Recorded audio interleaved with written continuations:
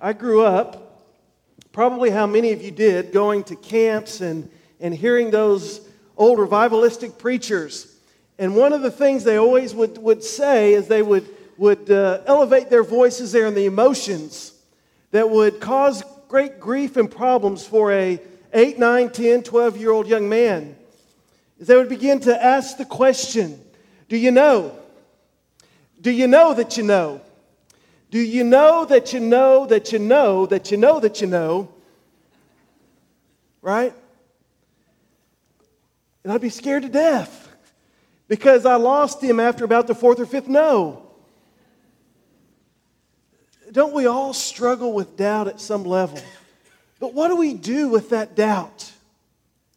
Thank goodness for Thomas in Scripture, because his story is one that many of us can identify with as we travel this road of faith, and as we seek to know God in deeper and more intimate ways. You know, this summer we are going through the Scriptures, and we're stepping back and we're understanding our lives as a tapestry. A tapestry that we weave, certainly individually, but also as part of community, family, church, community, spiritual community.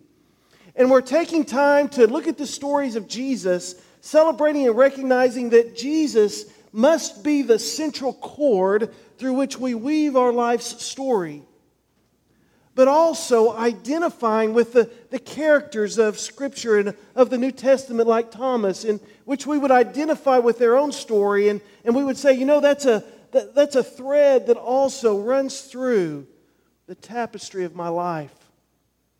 And so today, focus on Thomas and on his familiar story for many of us. But let me begin with my story. As we know, as we read Scripture, we know that Thomas is a twin. Well, we have twins in our family. And I'll never forget that announcement that Gay and I received.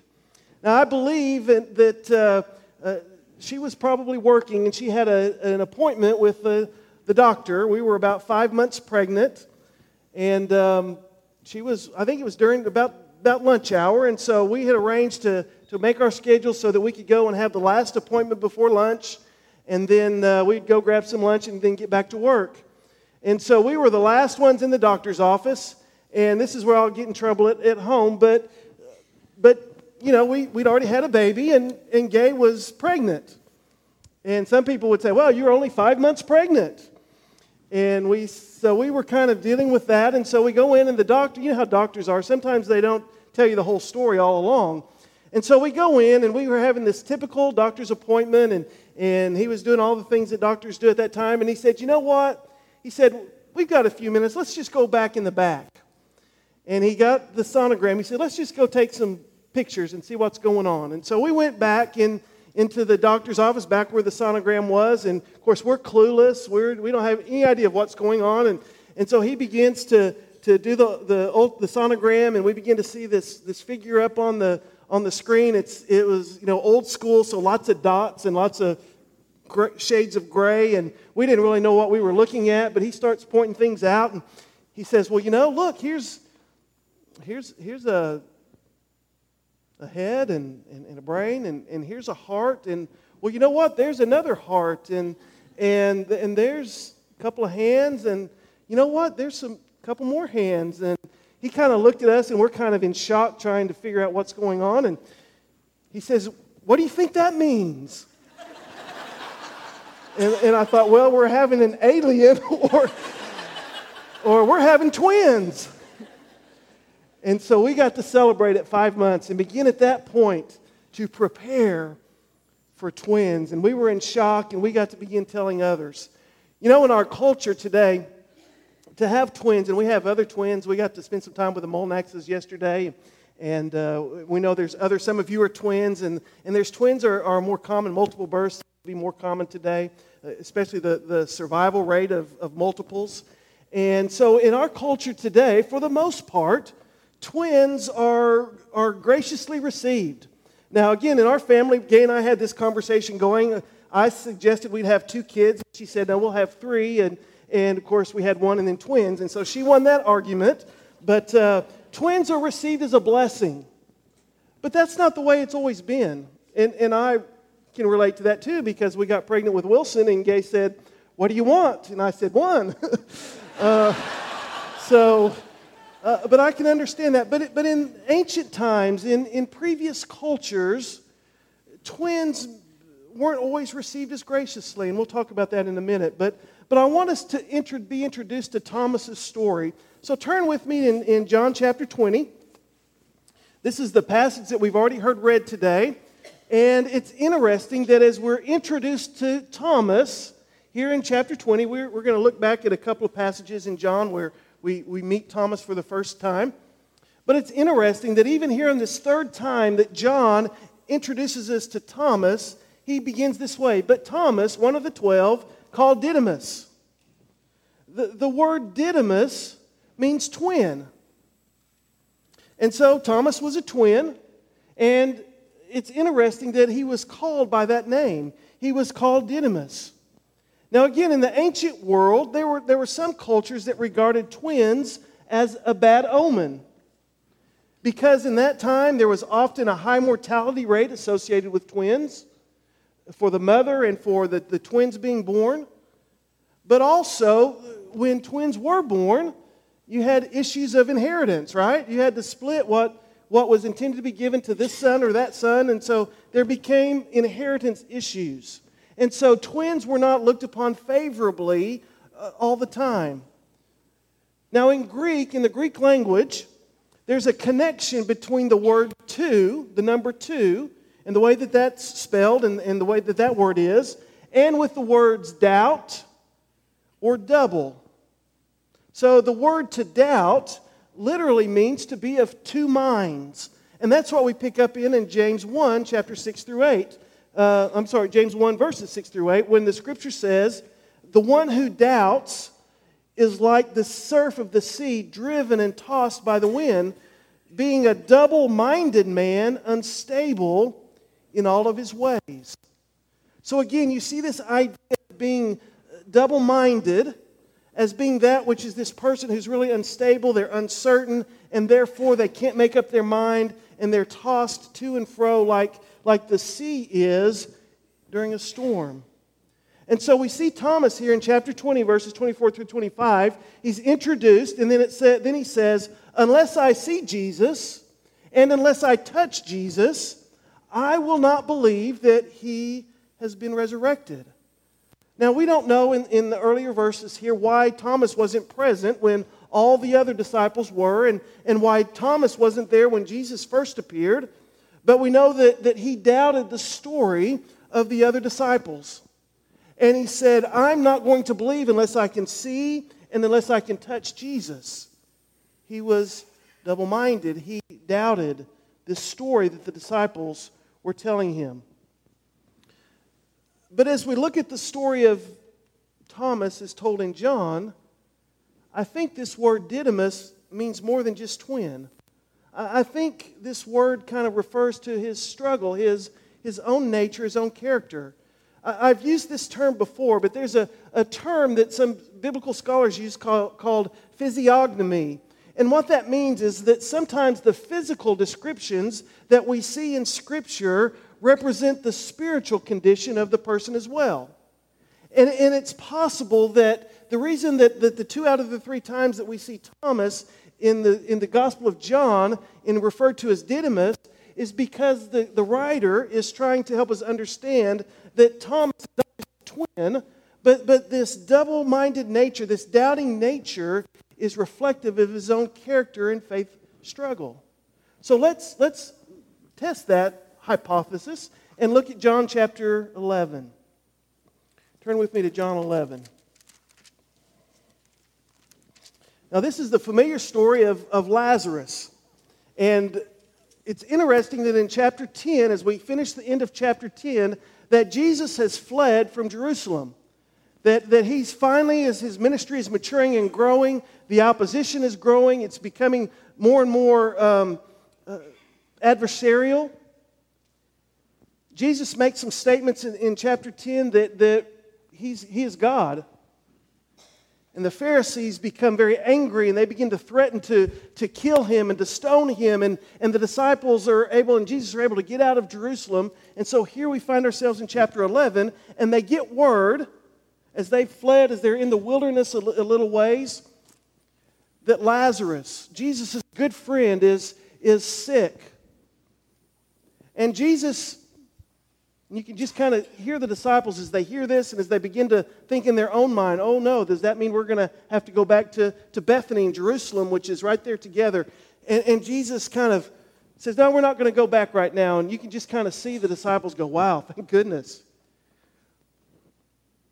Well, a couple of days later, Jesus starts saying, we're going to go to Jerusalem. We're going to go to Bethany. We're going to go see Lazarus. And the disciples, as we continue reading in chapter 11, the disciples say, well, Rabbi, the Jews were just seeking to stone you. Are we going to go there again? Why would we go there? Let's wait till the temperature kind of drops, but let's not go back. Our lives would be in jeopardy. And the disciples, you can tell, begin to convince Jesus, Jesus, we can't go back.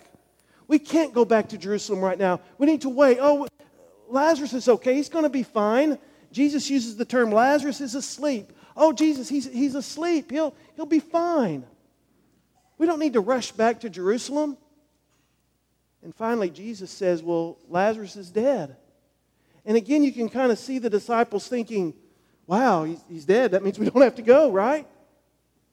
And they try to convince him not to go to Jerusalem. And finally, Jesus says, we're going. We're going back. And in verse 16, Thomas, who is called Didymus, said to his fellow disciples, let us also go so that we may die with him. I think, again, this reflects this double-minded nature of Thomas. I suspect he was one of those disciples who was trying to convince Jesus, let's not go. Let's not go.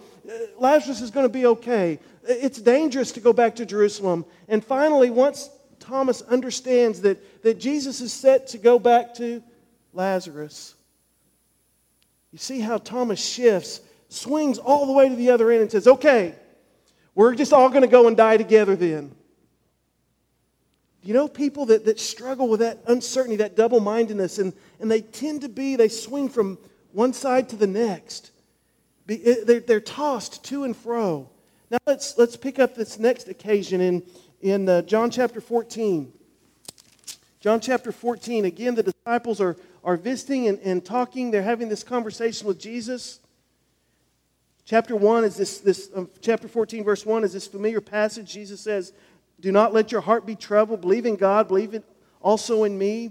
In my Father's house there are many dwelling places. I'm going to prepare a place for you. And Thomas begins to be a little confused. And interesting here that Jesus says in verse 4, and you know, talking to his disciples, and you know the way where I'm going.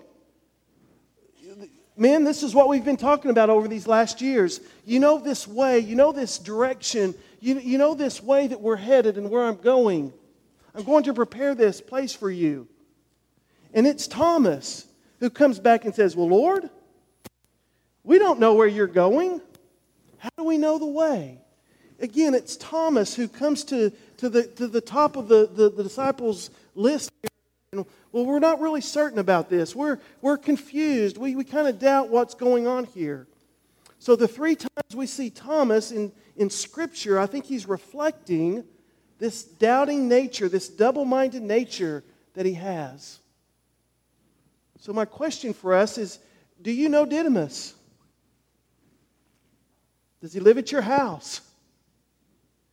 Are you Didymus? Are you one that struggles with being double-minded, of being unsure and unstable, tossed to and fro like the surf of the sea? And does this doubting nature, this double-mindedness that you struggle with, does it make you miserable? Does it rob you of the joy of life and of faith? And again, the question that we must ask is there any good news for all of us doubters? Is there hope for Didymus? So let's go back to chapter 20, John chapter 20, and pick up the rest of this story. It's 8 days later in verse 26 that the Scripture tells us. 8 days later, they're all in the upper room. Thomas is with them this time, and Jesus comes into their midst. And listen to the first words that Jesus has to say. Peace. Peace be with you. What do the Thomases of the world need more than anything? Their minds struggling with doubt and double-mindedness and being tossed to and fro and struggling with uncertainty. What do the Thomases of the world need? Peace. Shalom. Shalom is this broader concept that says that everything is well with your person physically, emotionally, mentally. And I find it fascinating that in the midst of this story of the one who's the double-minded, the doubter, in the midst of this story, the first thing that Jesus comes to offer as blessing to the disciples and to Thomas is peace. Shalom. How many of us need to hear that word for ourselves today? Jesus says peace, and he moves forward to Thomas, and he says, Thomas, reach here with your finger and see my hands, and reach here your hand and put it into my side, and do not be unbelieving, but believing. Here is what I believe the Spirit of God is saying to some of us today. Be believing, not unbelieving. Allow the Spirit of God, allow the Christ to bring shalom to your mind, to your emotions.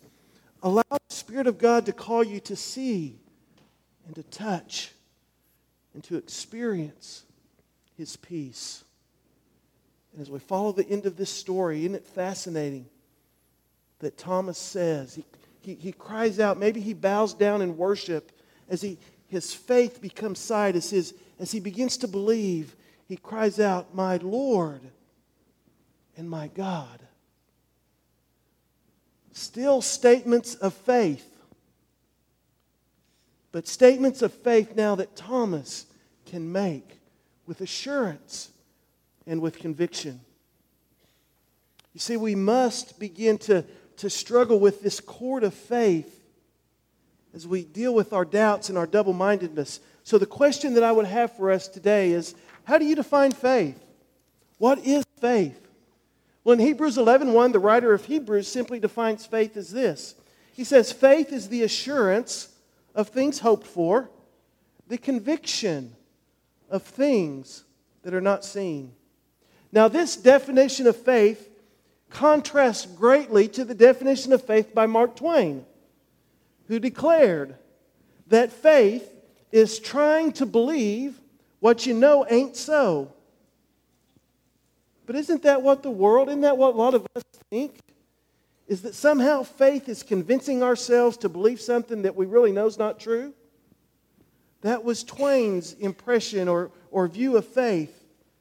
But we all know, we all discover that willpower, that making yourself believe something is not the pathway to faith.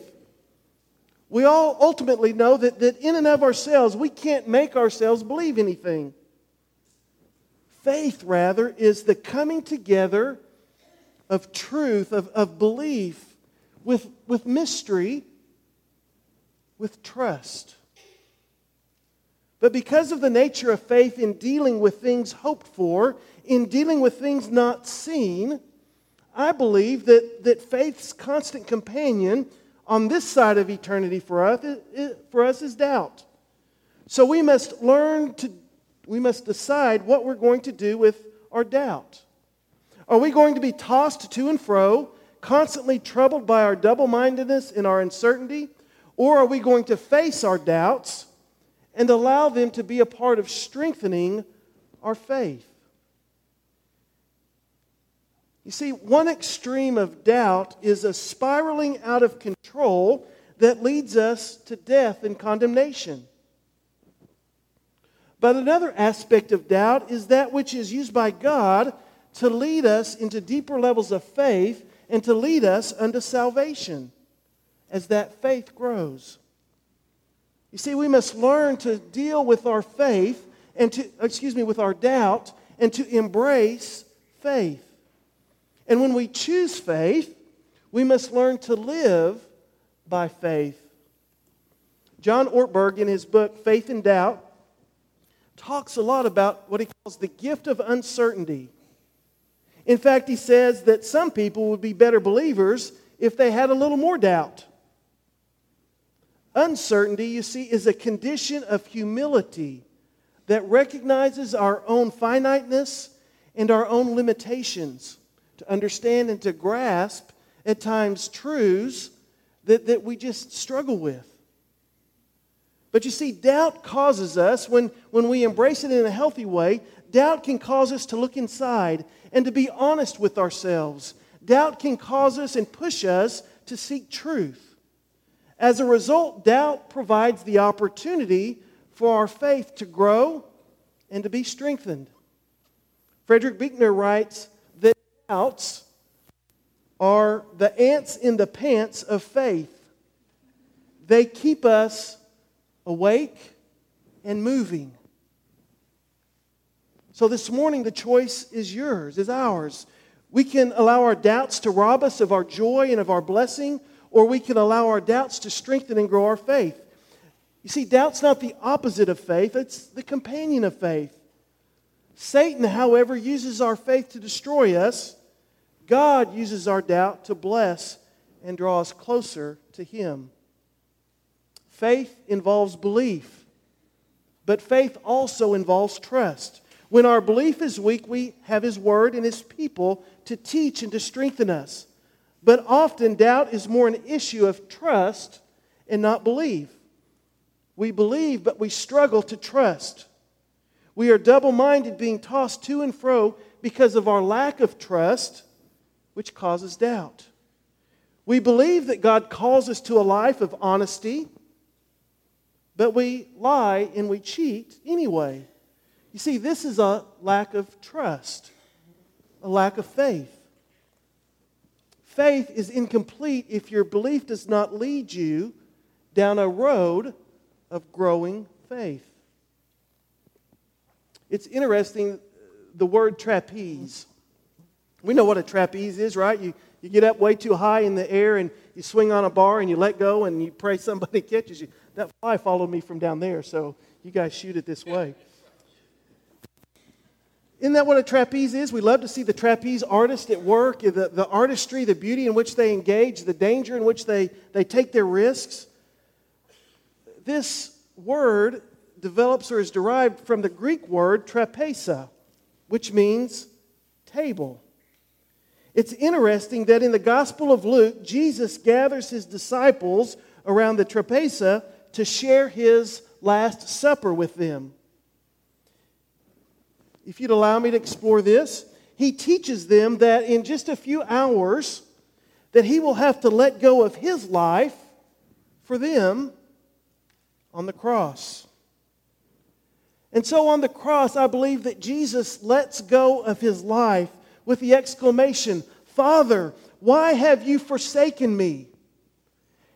He lets go of His own life and He's swinging across eternity, swinging there above the cross with His arms wide. "You've forsaken me, Father." But in just a few hours, Jesus cries out, "Father, into your hands I commit my spirit." And in that moment, as Jesus has let go of His life here and as He's hung on the cross, the Spirit of God, the Father, grabs a hold of Him with both hands and welcomes Him, so to speak, to the other side. And He welcomes Him in His love and in His strength and in His healing power. And oh, what a beautiful picture that offers us. You see, trust is letting go. In the midst of our doubts, we must trust Him. And we must let go and fly through the air. And because God is faithful, He grabs us and He secures us into His loving arms. Again, this is not a blind faith. This is not believing what you know ain't so faith. This is a faith that understands the truth of God's Word, the truth of His Scripture, and through prayer and through understanding the nature of God, says, God, I'm really struggling with this, but I believe you're leading me in this direction. I believe you're calling me to surrender my life to you. So God, I'm going to let go of the trapeze. And while I'm here in the midst of midair, I'm going to believe and trust that you're faithful. And that if I'll step out in faith, that you'll grab a hold of me. That you'll bring me safely to the other side. We need to let go of the trapeze, and in the midst of our doubts and fears, have faith and believe that God will not forsake us. We need to let go of our sin. We need to let go of unhealthy relationships. We need to let go of our addictions, of our selfishness. We need to let go of our controlling natures. We need to let go of our idolatry. We need to let go of anything that hinders us from God. We need to let go of ourselves and let God catch us. Just as with Thomas, Jesus invites us to touch and to see his wounds. He invites us to believe in him. Certainly this morning we cannot touch him like Thomas and the disciples did.